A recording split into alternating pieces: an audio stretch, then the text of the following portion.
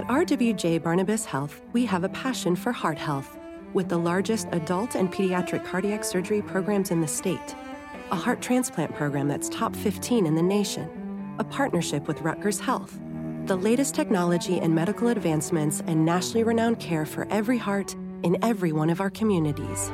Whoever your heart beats for, our hearts beat for you. Let's be healthy together. Visit rwjbh.org/heart. RWJ Barnabas Health, New Jersey's largest academic healthcare system and official healthcare provider of the New Jersey Devils. Let's be healthy together. Learn more at rwjbh.org. Speak of the Devils is supported by Riverside Oral Surgery, official partner of the New Jersey Devils.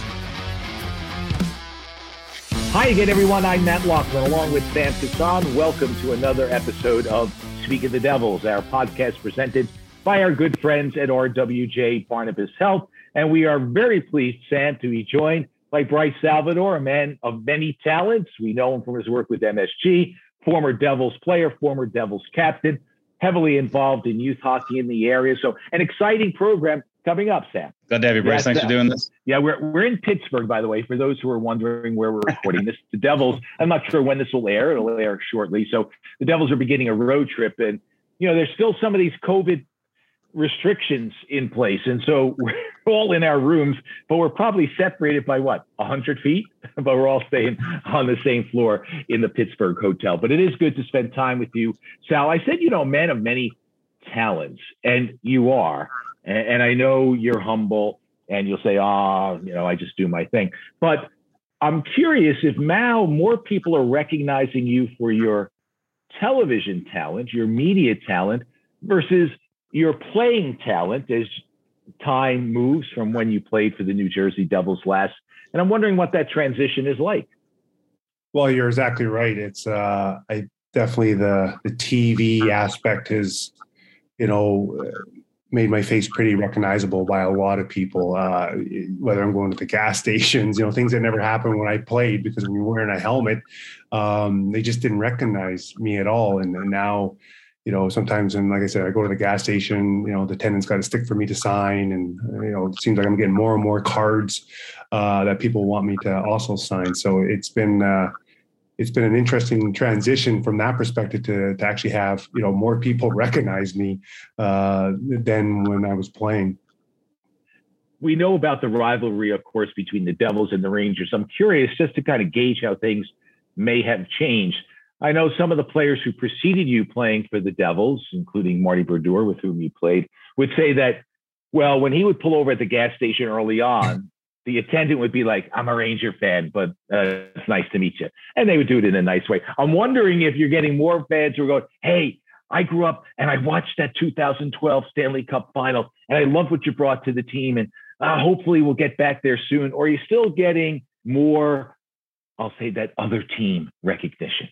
Oh, for sure. That will always be there. I think when I run into a lot of people and we get talking, whether it be about youth hockey or the Devils or even the Rangers, they're always, now they're kind of apologizing. They're like, hey, sorry, Sal, I'm a Rangers fan. Will you please talk with me? And I'm like, it's okay. It's okay. But yeah, that will never go.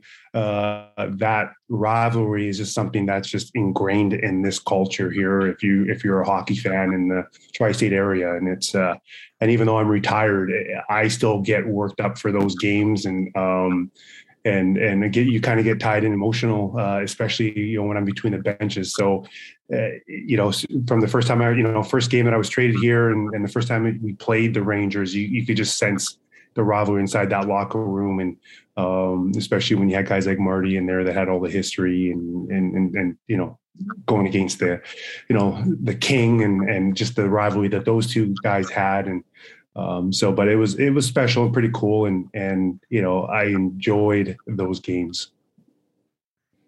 When you talked about getting close to the end, getting near that retirement, at which point did you know that you wanted to get into media, get on television? Because obviously there's a bunch of different routes and a bunch of different avenues and direction you could have taken. Did you know before you retired that was kind of where you were angling to do, or did it kind of develop after the fact?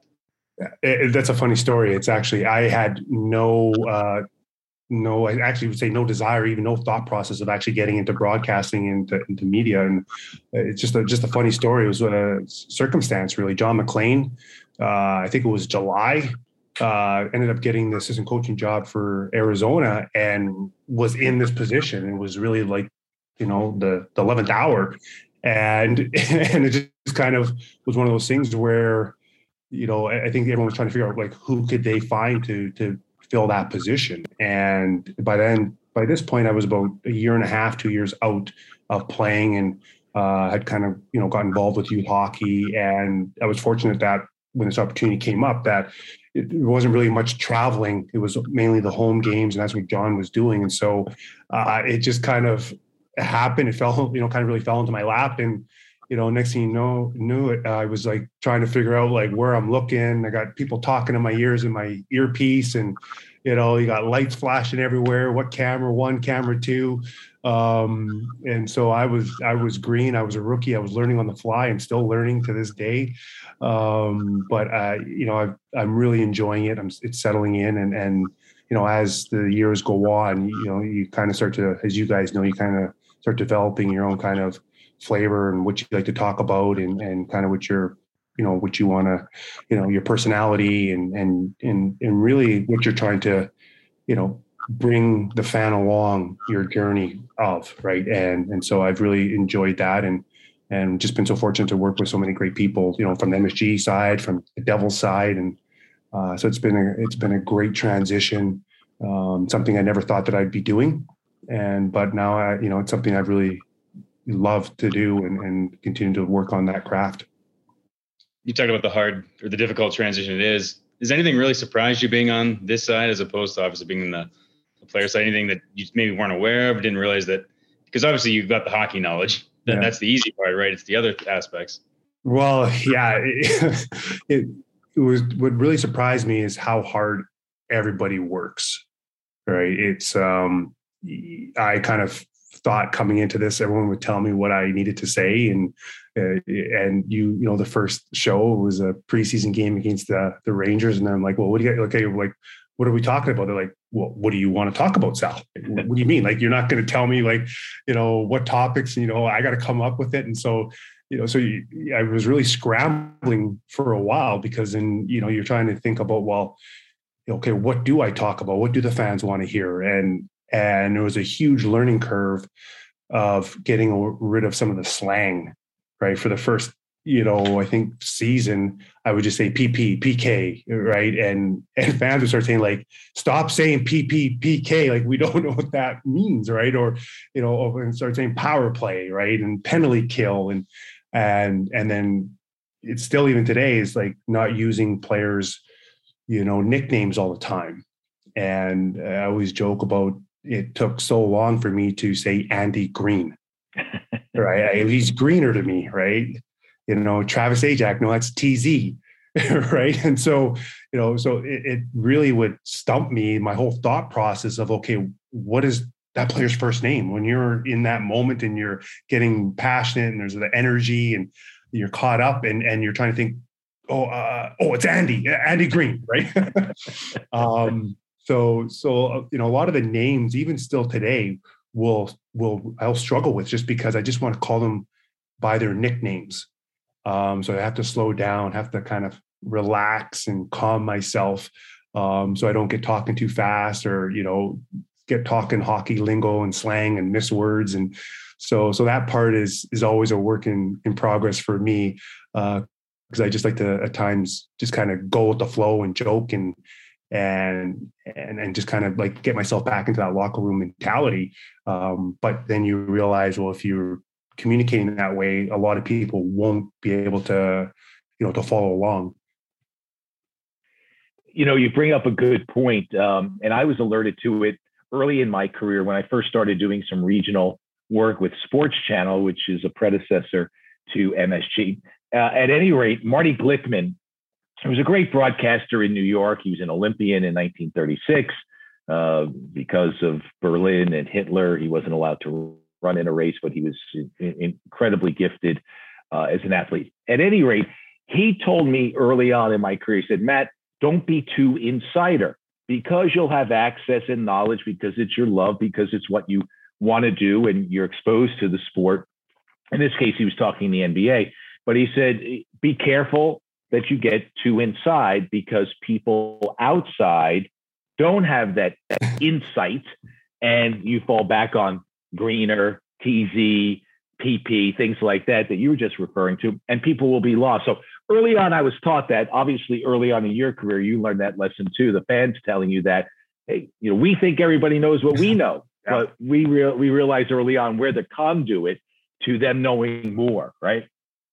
So interesting that you would bring that up. I'm wondering, there's something called, we'll pull the curtain back here a little bit. For those who don't know, there's an earpiece that people like Sal and Steve Cangelosi, Ken Danico, Erica Wachter will wear. All on-air talent, they're called. They're not announcers. It's talent in the business.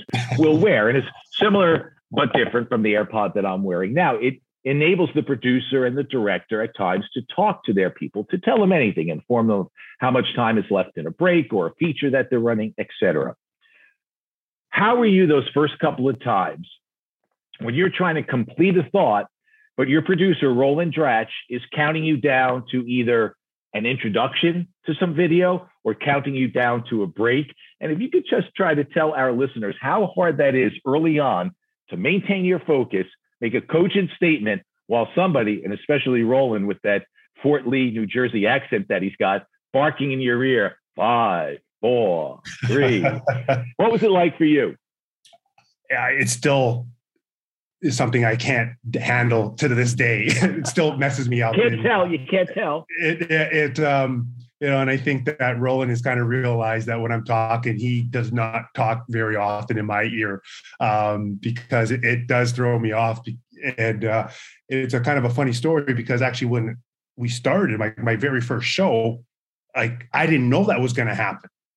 Right. So when I'm sitting there, I start hearing 5, 4. I'm thinking like, for what? Like 5, 4, 3. I'm hearing this and I'm like, what is this countdown for? And then, hey, we're live. And I'm like, where am I looking? Right. And then for people that don't know at home, like each camera has a light above it. So it'll flash red, and that's the camera you're supposed to look into. And so we have 2 cameras, and then the camera's light will, one, when it's red, I'm looking at this camera. And then when the other camera turns red, you're looking at that one.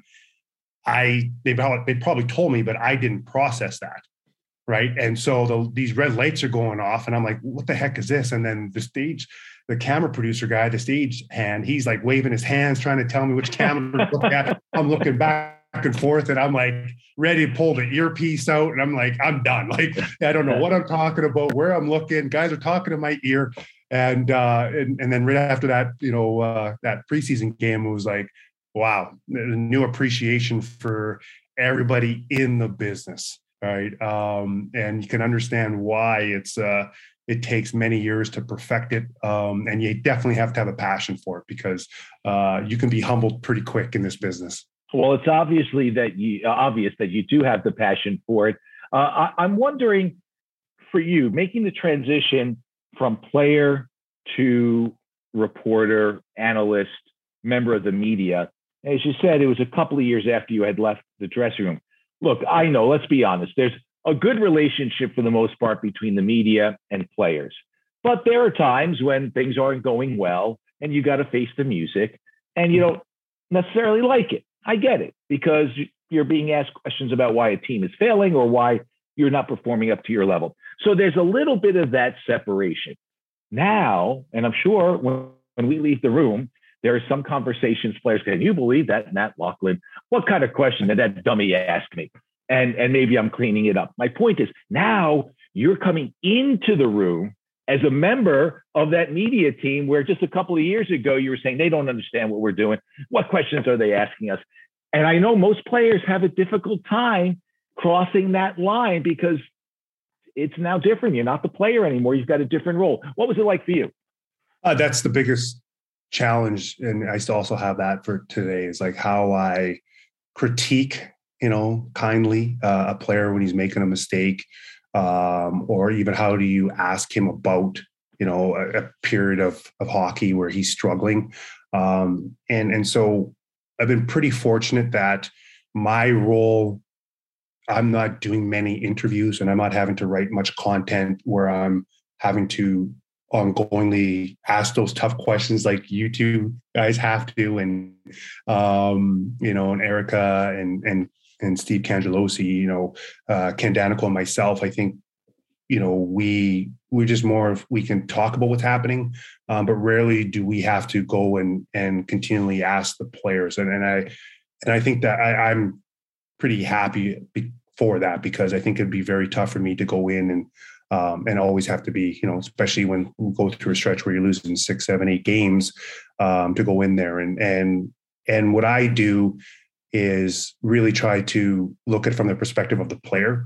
And so when I'm talking about a situation that happens, and if it's a goal against, I really, at times just say, hey, like, I know what this player is going through. I've been there. I've made that mistake, and try to, talk about why it happened. And it can be, at times, I hope that the players, when they hear me critique them and stuff like that, that they sense that, right? You're not just coming out here and say like, oh my God, like, why is this guy doing this? He doesn't know any better. But because also mistakes happen all the time in the game, right? Everyone's making mistakes. And unfortunately, it's just the time that you may make a mistake is when the puck doesn't go your way and takes a bounce and goes in the net. And that's, everyone's going to realize, oh my gosh, like, look at that mistake. But if you really look at that play and you look at plays before, there could have been 4, 5, 6, 7 other mistakes. And maybe the shot hit the post and didn't go in. So nothing's ever said about it. And so that's why you also, when I say you also and myself, I'm always very, I try to be cautious about really over exaggerating or over emphasizing one single mistake. And I also try to use the cover of Coach Ruff. And so, if Coach Ruff comes on and says, we had a, missed assignment in front of the net, or if he's talked about a particular player, then I'll say, hey, like Coach Ruff said. So, try to get some cover that way. But I try to be fair. And definitely when players do make great plays, you want to also talk about that. So you just want to make sure you have a good balance. And speaking of the team, Bryce, obviously, where do you think the state of the team is right now? Obviously, it's last year they kind of bear down to the bare bones of the prospects. This year we're looking to take that step. A lot of great things going on in the offseason, bringing in Dougie Hamilton, re-signed Jack Hughes to that long-term deal, but hasn't quite been the season they wanted. I know injuries and COVID have played a huge part of that, but where do you see the team at right now? Well, yeah, it's a great question. And I look at it in two perspectives. If you look at it from a team, overall, you would be disappointed, right? Their record, where they are in the Metro Division, it's just not where everyone thought we would be with 32 games left in the season. Now, but if you look from an individual perspective, right, the way Heischer's had a phenomenal season, Jack Hughes, right? You're looking at Brader. You've seen Severson's recent play, the way, Gravy's come in, and Cherenkovich is starting to find his touch again, right? So if you look at some of these individual performances players are having, you can even put Janssen at the beginning of the season, how hot he started. And so you have to, at times like this, find the ability to say, okay, what are the positives? Because it's, for me, the former player in me, is very difficult to say, well, the season isn't good when, you want to put too much on the season not going well when you haven't had your number one A and B tandem in the net for any consistent part of the season. Right? I think they've made like 15, 16, 17 games when they both, been on the roster sheet together. So I can't stress enough how difficult that is for a team that's in their current phase of wanting to, play meaningful games down the stretch. You want to get into that learning to win phase. Well, psychologically and subconsciously, if and this is not to take anything away from John Gillies and Akira Schmid and Nico Dawes, those guys have done great jobs, but they're being put in a position where so much is, put on their shoulders where that they weren't expecting to be in that position. So you really have to look at right now the individual success that a lot of players are having and really build off of that and just say, hey, once we can get the goalie situation, settled in here, right, this season would have been completely different. A lot of the one stat that people use, the analytical minds will be expected goals for, expected goals against. And, if, let me just look here. Like if you look at, so I'm looking at the Devils. So their expected goals against is ranked 16th in the National Hockey League. Pittsburgh, because I'm getting ready for tomorrow's game, their expected goals against is 13th in the National Hockey League. That's you're being compared expected goals against Pittsburgh Penguins. But the actual goals against, right, the Devils are ranked 29th in the National Hockey League, and Pittsburgh is ranked 4th. So when you see some of those expected goals for and against, you can say, well, structurally, the Devils are not playing bad. They're not at the bottom of the league. If you look at shot attempts, shots on net, slot shots, inner slot shots, slot passes, zone possession time, this is the defensive, right? They're above average in almost all those categories in terms of what they're giving up.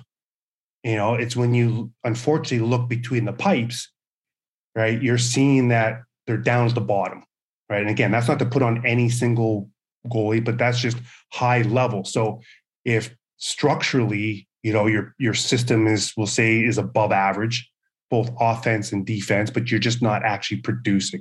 You look at the special teams over since the Christmas break. Since the Christmas break, the power play's 8th best in the National Hockey League. The penalty kill, 2nd best. So there's another part of the game inside the game that's strong, and you have a lot of players. So unfortunately, it's been something over the last several seasons. Goaltending is just, for whatever reason, been the Achilles heel to this team. And it's not that obviously General Manager Fitzgerald hasn't gone out and tried to address that. It's just you can't make up this bad luck that this team's had in that position. So unfortunately, everybody knows it's a cliche, but it starts with goaltending, and hopefully, whether Mackenzie Blackwood is able to get back in before the season ends. But that's, for me, where we really have to solidify, to really get this team as a whole to have a better record.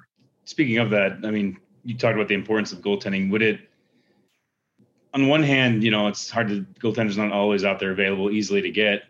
Would it be worth it? Right. It would be worth maybe trying, though, even if it's only a temporary, putting a clog there, like just stopping the leak right now, just so that the team gets the good feels, if you will, so that they're not constantly losing. They don't get that losing mentality, even if it helps them even a little bit. You think that's good for the psychological, I'd say, development of the team and progression? Yeah, you mean like if Fitzy went out to try to get a veteran goalie to kind of help for the remaining of the season? Right. Yeah. Even if it's like an older guy who might be, even if it's not a great veteran goaltender, but just something to help a little bit push the envelope forward a little bit. Yeah, I would, I would assume Fitzy's probably exploring those opportunities. I think that a lot of it will depend on where Mackenzie Blackwood is, right? And those are conversations that only Fitzgerald and the medical staff would know. And I think that, what I can really give a lot of respect to Coach Ruff and Fitzgerald is they're definitely giving, John Gillies and Akira Schmid and Nico Dawes opportunity, to see what they can do and see if they can, add a spark. And over the last little bit, I kind of was even myself changing the narrative and just saying, hey, like, let's just talk like these guys are your number one goalies, instead of, subconsciously already kind of undermining the whole process by, this, John Gillies is just a stopgap. And how long is Akira going to be up? And how long is Nico going to be up? Like, as a former player, like, I don't want to hear that. Right. This is the guys I have inside the locker room. And so, regardless if they have the resume, right, we've got to have a mindset that we're all pulling the same direction here, and these are our guys. And so even for myself, it's John Gillies is our number one goalie, right, regardless of what he's done in the past, because that's what we have to all start believing and understanding, so that we can all play at our best. That's easier said than done. Don't get me. I'm not trying to say, hey, we just all think this and it's magically going to happen. But it is a challenge, right? And with 32 games left, I would assume that if things continue, if they get off to a rough start here after this, and maybe they're losing some close games or the goaltending isn't there. Yeah, Sam, you start to worry about what does that do, to some of the players individually. If there's the goaltending situation, isn't helping the team. You mentioned Nico Hischier there. When the Devils were on that 3-game road trip that ended successfully, wins against Montreal and St. Louis, Nico Hischier during that trip after the Ottawa loss said, "Hey, we're given a game plan. We don't follow it often enough. And we have guys doing their own thing. If we follow the plan, we are good enough to win games and play better than we're showing." I thought that was a growth process for a young man coming into his own as a captain. He laid it out publicly. I'm sure previously he had laid it out privately. I would think, Sal, as a former captain of the Devils, you would say that's the way you would do it first, inside, then bring it outside if the message is not being heard. What did you make of what he said, and how much have you seen the role of captain grow on Nico? It's been remarkable and impressive. Like, I've really liked the growth that I've seen from Nico this season. And it was those 3 games that, for me, even really exemplified that he is internally feeling like, hey, I've got the swagger to carry this team. All right. With Jack Hughes out of the lineup, right, he scored big goals. He was making phenomenal plays. He was sacrificing his body. He wasn't looking for excuses. And he really, not that he didn't have support, but he also had Dougie Hamilton out of the lineup, right? Like, it was on him, right? He scores the goal in Ottawa, right? Power play goal, first goal. So those are moments, especially for a captain that, is a forward and needs to produce points and needs to feel like, hey, I can carry this team. You want to see those moments, all right? So that he can also have that swagger inside the locker room that, hey, if this team needs something, and I can do it. So I think that was a huge moment for him also in personally and development wise. And I can only imagine that it would help his confidence. I was in a different situation, I think when I was maybe 12 seasons into my career, I think when I was named captain, but my role is already defined as a stay-at-home, gritty defenseman. They're not putting me out there on the power play to win the game, except for the 2012 Cup run. But you were Bryce Orr during that 2012 run. Yeah, every now and then, a dream can come true, right? From that perspective, you're an offensive defenseman, for someone who's been a defensive defenseman his whole career. But, in all seriousness, like, for me, it was all about, okay, how can I impact the game? Well, a lot of it was killing penalties, being on the ice at the end of the game, protecting leads, being physical, sticking up for teammates, right? And making sure that I was always prepared and how I conducted myself, in all areas. So I never had that pressure of also having to produce offensively. And so I can only imagine, what Nico would be going through in moments like that. And then over the last couple of years, how he's been able to respond after being injured, right, is also something, that's impressed me, because as a former captain in the last year and a half, like, I was injured. I had to retire early because of the injuries. And so when you're a captain and you're injured and you're missing games, that is no fun. Right. And so Nico's had a lot of, periods where he's been in, out of the lineup as a captain. So just how he's handled that and the development I'm seeing in him, the confidence coming, and even in his interviews, he's taken more ownership. You're seeing him getting frustrated. We couldn't even air one of his interviews post game. So, that was just something I would never expected to have happened from Nico. Right. But the fact that it has happened, you're seeing that he cares and he will get frustrated, and he genuinely, is starting to say that I bleed Devils. And that's what you want. That's what you want. And so I know it's a long winded answer around that, but I'm very passionate about, what we're seeing with Nico And just because as General Manager Tom Fitzgerald says, guys, like this team is going to win when Nico, Bratter, Hughes, and just there's other guys, but we'll just say those three guys, really take this team under the wing, and we're starting to see that next step, and it's impressive. Bryce, I want to talk about going into analytics a little bit too, because you touched on a little bit of the analytics aspects of it, but during the tail end of your playing days, were analytics, I mean, how much did you pay attention when you were still playing? And then when did you kind of really get involved and immersed in like the importance of the way they can show a different aspect of the game? Thank goodness there was no Corsi when I played. Like, right? Like, I was a big dump the puck off the glass, and so hockey was a different style when I played, and so I can only imagine the ozone possession time numbers that I would have had, and how many puck touches and all this different stuff, and you see a lot of apprehension from maybe my generation and older kind of, what's this analytic stuff and what are these numbers? Like, we didn't need it when we played. And so I can appreciate that point of view as well. But the game has changed, and you're seeing, and I think the analytics is more useful because a lot of the players are all on par, almost. Like, everyone skates so well, everyone's got so much skill, and I think that as you really start to fine tune what your team is looking for in terms of the analytics, you can really shape some of your decisions and some of your draft picks, and what you're looking for your team, what's your identity, what kind of structure, who should play with who. I'm assuming that teams, I wasn't aware, but did have some kind of form of analytics, or they would keep different stats on things that just that most people wasn't public.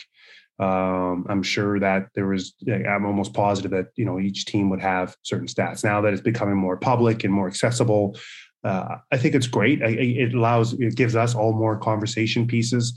But then I'm also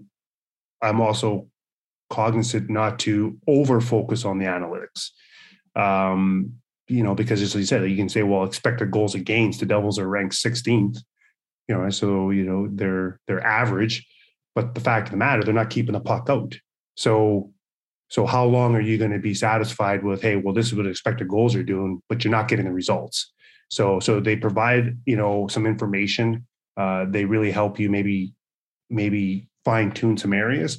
But at the end of the day, like Nico said, like, the players have to perform. And you can put the best structure out there. You can have some of the best analytical numbers. For a while there was Corsi for like shot attempts, and it's great that you're putting up a lot of shot attempts, but where are they coming from? Are they all from outside the dot line? Right. So you have to be careful with the analytical numbers. And even myself, like, I've even at times, put numbers out there or reference numbers, and then, someone will come back and say, well, Sal, there's also B, C, D, and E to that A, right? And you're like, oh, wow, that's interesting, right? Because even when I see numbers, I don't always know how the Devils team is using those numbers and how deep they're going with the numbers in different directions.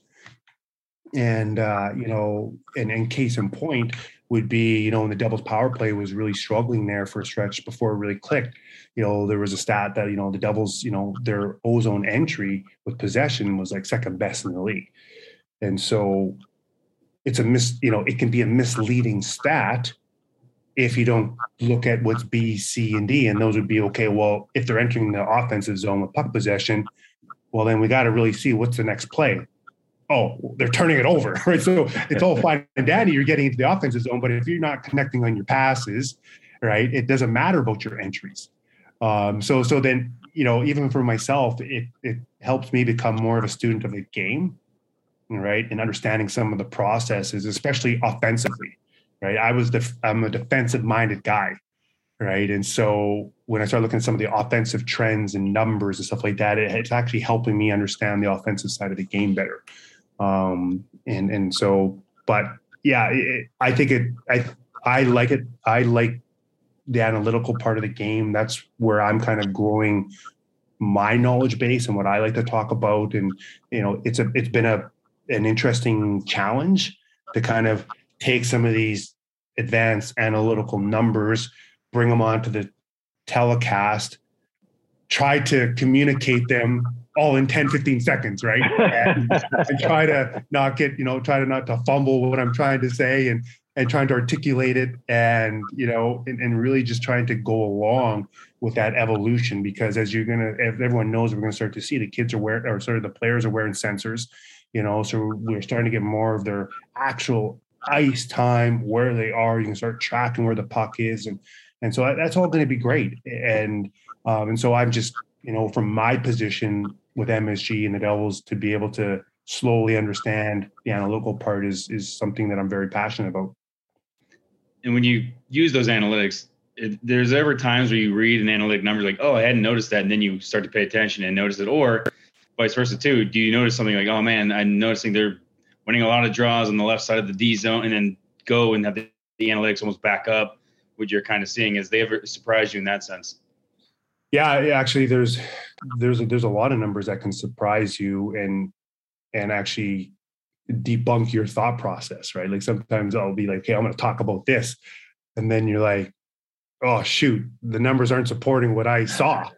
Right. So from that perspective, I found it really interesting, one where both ways, right? Where it can really, either prove what you're seeing, or sometimes make you, think, wow, I don't understand that part of the game. Like, but at the end of the day, I think instinctually you still go with your gut, right? At the end of the day, unless you really have the back end office that the Devils have, where they're really tracking everything, where they can know which player should play with each player in certain situations, who should take face-offs and all that.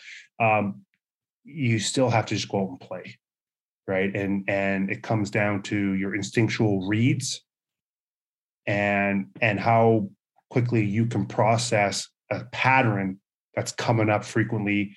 You can give me all the analytical numbers that you want about Sidney Crosby, but unless you've played against him 100 times or 300 times, you're not beating him in the face-off circle consistently, right? You're not stopping him on a one-on-one if I haven't studied his tendencies, right? You can say, 10% of the times he's doing this or that. Okay, that's great, but I better read the cues, right? Or else I'm going to get exposed. So all the video and the analytical numbers stuff is great. It helps to inform the players and the coaching staffs. And what ends up separating the top teams from the bottom teams, in my opinion, is really the implementation, the execution of the players, which many times can go beyond the X's and O's. It can go into, how are the guys feeling inside the locker room? Are they confident? Are they not confident? Look at the Montreal Canadiens. You remove a couple pieces, right? And, if people weren't watching hockey, they'd know, people would not believe that Montreal Canadiens, were in Stanley Cup Finals, right? But just how things that have at times nothing to do with the game and the analytical part of the game can disrupt so much. It's swagger. I say hockey's the ultimate wolf pack sport. And what I mean by that, like, you can, a great example is Marty St. Louis, when, with all due respect, when his mom passed away, right? He came and when he was with the Rangers and scored the next goal, right? I knew at that point that the Rangers were going to win, right? Because that emotionally moment, if I was in that locker room, would carry me, right? So it didn't matter what X's and O's you had, didn't matter what systems you wanted. If you can get that locker room to buy into your narrative, right, and your emotional impact, and you have a strong leader and the message coming from the coaching, right, that effort and the commitment and to play for each other can overcome a lot of the mistakes and some of these analytical numbers. It can overcome guys, we'll say, not superior goaltending, it can overcome, guys not scoring goals, going to droughts. So that's the intangible, the X factor that a player will always say you can't track. That's what I love about sports. It's people battling against each other, and the human spirit will carry certain individuals at certain times to victories and successes that normally they wouldn't have. That's why upsets occur. It's the human spirit that is vital to sports. So you're right. So Marty St. Louis scores a goal and everybody goes, "Hey, let's go, boys. It's on. It's on. We got it tonight. There's no question about it." I was watching only a little bit. I'll be honest. I did not watch much of the Olympics. Yeah. And there was a big kerfuffle made over women's figure skating and a 15-year-old who had tested positive for a banned substance, but she was allowed to continue. And I don't have all the details, but that's the basic story. And it was a big, what are we doing here? And then she doesn't win. She finishes fourth. She was a favorite going in. And there's video of her coach screaming at her. And it brought to the surface all this, what are we doing with young athletes anymore and what's happening? Which all leads me to, Sal, your involvement in youth hockey. And I know there was an incident that you chronicled on your Twitter account while you were coaching not too long ago. And what's happening in youth athletics? And it's wonderful in so many ways, but there is that extreme that causes pause in our thinking about what we're doing here with young athletes. That's kind of the 30,000 foot view. What's going on the ground behind the bench where you are working with these young players? Oh, wow. So this is a 3-hour podcast now. It's been an interesting, I guess it's been 5 years that I've been involved in youth sports. And, I preface it that I love working with kids and being a mentor and that aspects and all the ups and downs that come with that. And it's I put a lot of the blame on really the adults, and I include myself in that, right? When I first started, you get really caught up in, even your ego, and you want to win, and you want to win at all costs. And you start to get to a point where you start forgetting that, these are kids, that they're really trying to enjoy the game, and they just want to be around their teammates, and they don't want all the stress and pressure. And, and then it's the parents that are really wanting the results.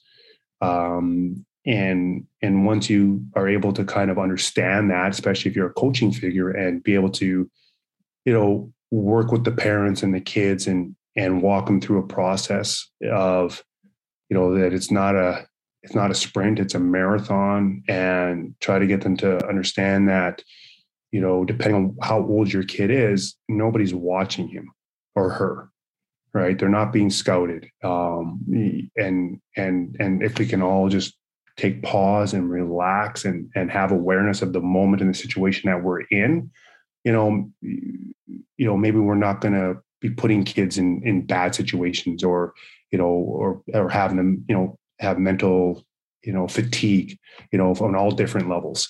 And so hockey, sport hockey is wonderful for kids. So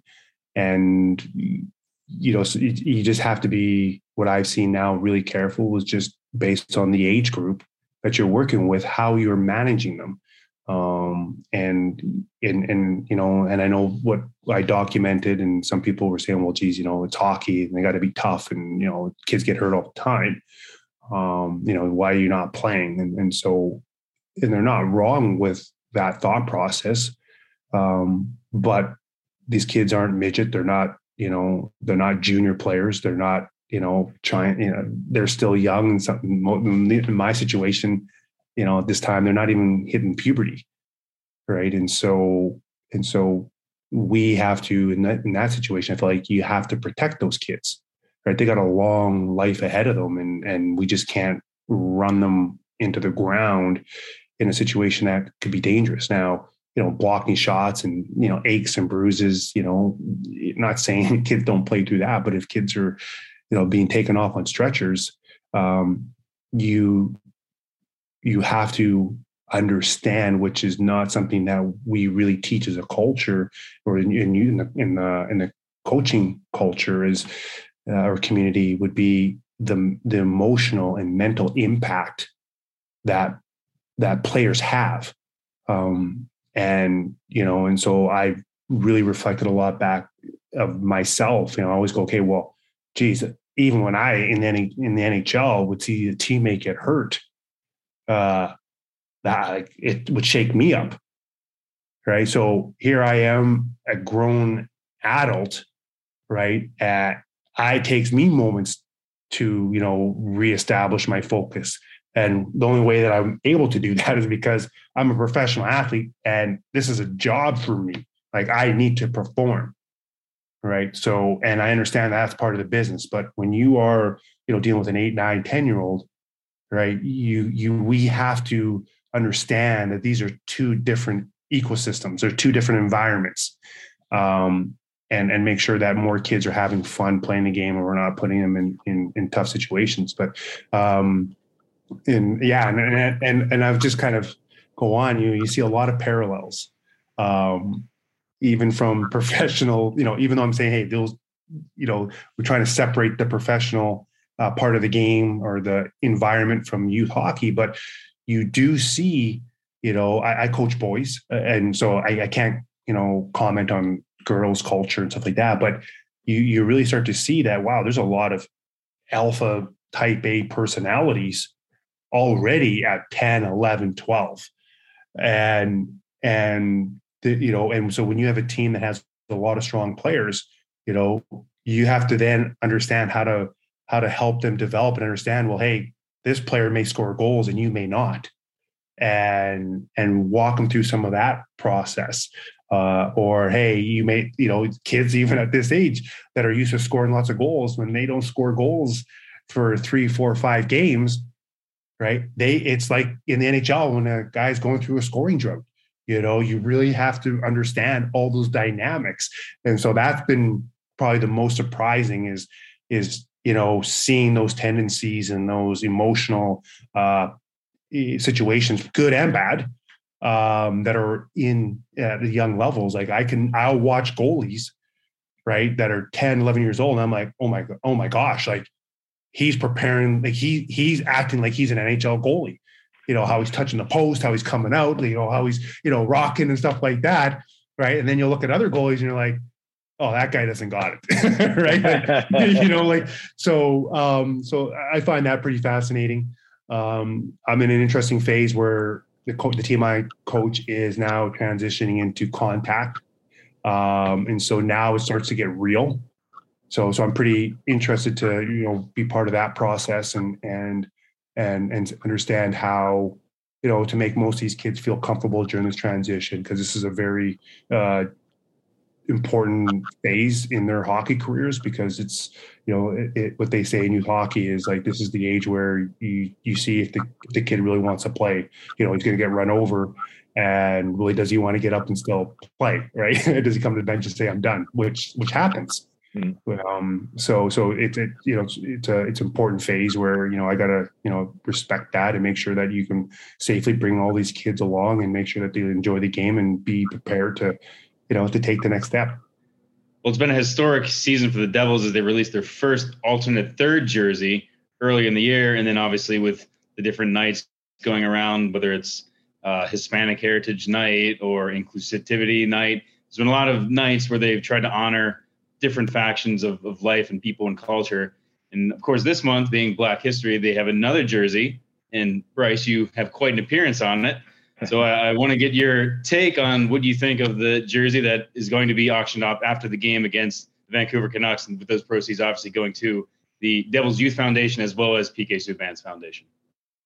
Yeah, it was quite a humbling moment and quite the honor when I was shown, the artwork that, PK has been working on, and to see that, I was on it and a big focal point of it. Like I said, it just, it kind of just made me take a moment of pause and just kind of realize like, wow, like, I was the third Black captain in the history of the National Hockey League behind Dirk Graham and Jerome McGinley. And people always ask me like, well, what did you think about that? And quite honestly, I hadn't even really thought about it, that I was, the third Black captain when that happened. And I did, like, probably went weeks. Like, I can't even remember the moment when I actually thought about, how significant that moment was. And quite the honor from that perspective. And And then, when you start having, kids, that, look up to me and, from different communities and, really like resonating with that and seeing like, oh, wow, like, Bryce is a captain and, so if he's a captain, I can be a captain. And so when you start seeing more and more kids, especially of color, like resonate with that fact and bring that up and look up to you, then you start to understand the importance and significance of that. And it also then, when that started happening and I started understanding the significance more of that, it started, making me really think back and pay homage to like, wow, guys like Willie O'Ree, what they went through and the doors that they opened and paved the pathway for so many players to come, behind him. It took a moment, like, people coming to me after I was named the captain and how it affected them and what it did to them for me to kind of like, holy cow, like, wow. Right. Reflect back on all, the heritage of the game. And so, it's a cool jersey, the crest there. And, I don't want to talk about much about it until it comes out. But PK's, is behind a lot of this. I was supposed to actually do something with PK, talk about it. That didn't happen before this road trip to Pittsburgh. So a little upset about that. Couldn't make it work, but I definitely, on an off day, I want to talk to PK about it and kind of get more of his thought process behind it and the catalyst and what sparked it. And PK's been such a, obviously with his platform been, very vocal and, really paving also a path, for diversity and growing the game. And, he's a big proponent for that. And he's done such tremendous work. And so when you see guys like PK, using his platform for things like that, it's great to see. It does so much to grow the game. And I always go back to, also, really paying respects to the NHL, like over the last, you can say 10 years, maybe some will say more, but just there's been a really concerted effort to grow the game and really bring awareness to, just not kids of color, but, bringing girls into the game and different genders and different cultures and really growing the fan base. And you can, you could easily make an argument, that the game has grown and it is reaching into so many more communities, and you're getting different fans, and not that maybe every kid will play the game. And so the NHL has done a great job of, making it also safe for all these conversations to happen. And I've always been a, big believer that you'll start to see change when the NHL, takes authority, right, and starts, really recognizing what's been done, and what a phenomenal job they've done with Willie O'Ree now over many, many years. And people say, well, Sal, there's so much work to be done and it's not fast enough. And, we need to do A, B, C, D. And I just go back and say, like, when I started in 2000, if you would have told me Snoop Dogg would be doing an all-star game in LA, I would have said, you're crazy, right? I've seen that happen, right? And you continue to see the culture grow. In St. Louis, I always tell the story. I was allowed to, I was able to control some music sometimes. In my rookie season, I'd have my one song would be hip hop song. All right. And everybody would leave the room. Right. And then as the years went on, everybody's listening to hip hop. Right. And so for me, I've seen tremendous progress. Right. And yes, it's been 20 plus years. And yes, it isn't fast enough. And yes, there needs to be more work. But this work will never be done. Right. And it's always going to go on. So I always try to put that perspective out there too. We brought up Willie O'Ree, and you mentioned that you being the third Black captain, how other kids see it and they say, hey, I can be that too. And you mentioned representation matters. So I just want to ask you, who were some of the Black players you looked up to when you were younger and you saw them playing, you're like, oh, I want to be the next whoever it was? And who are some of those guys that you kind of idolized when you were younger? Well, it was really one guy, and it was Grant Fuhr, and it's he happened to be on my favorite team, the Edmonton Oilers, and back in the 80s, obviously everyone knows how successful that team was. And to see, Grant Fuhr have success and playing in the National Hockey League and be biracial like I am and really look like me. I had a big fro back then too. And growing up in Brandon, Manitoba. And so seeing that really kind of, wow, like really opened my eyes. So that was really, Grant Fuhr to this day, right, is a special person to me because of that. And believe it or not, like Jerome, again, and myself, we don't really have much interaction outside of the game when we played a lot against each other, but he was the first, biracial player like that looked like me that I faced in juniors in the WHL. And I was like, wow, there's, it was awesome. Right. And not that anything ever needed to be said, but there was just, at least I could just sense for him that he could relate to me. Right. And so that just gets back to, the representation. And when you're trying to grow something and you're trying to include all different cultures, that does really make a difference when there is inclusion and there is people that everybody can relate to, beyond just the color of your skin and the language you speak. Like, you need to have that comfort that you feel like, hey, you are accepted and you are included. And again, like, it's to see, the tremendous progress, that the game has done and all the different programs and all the different, initiatives is remarkable.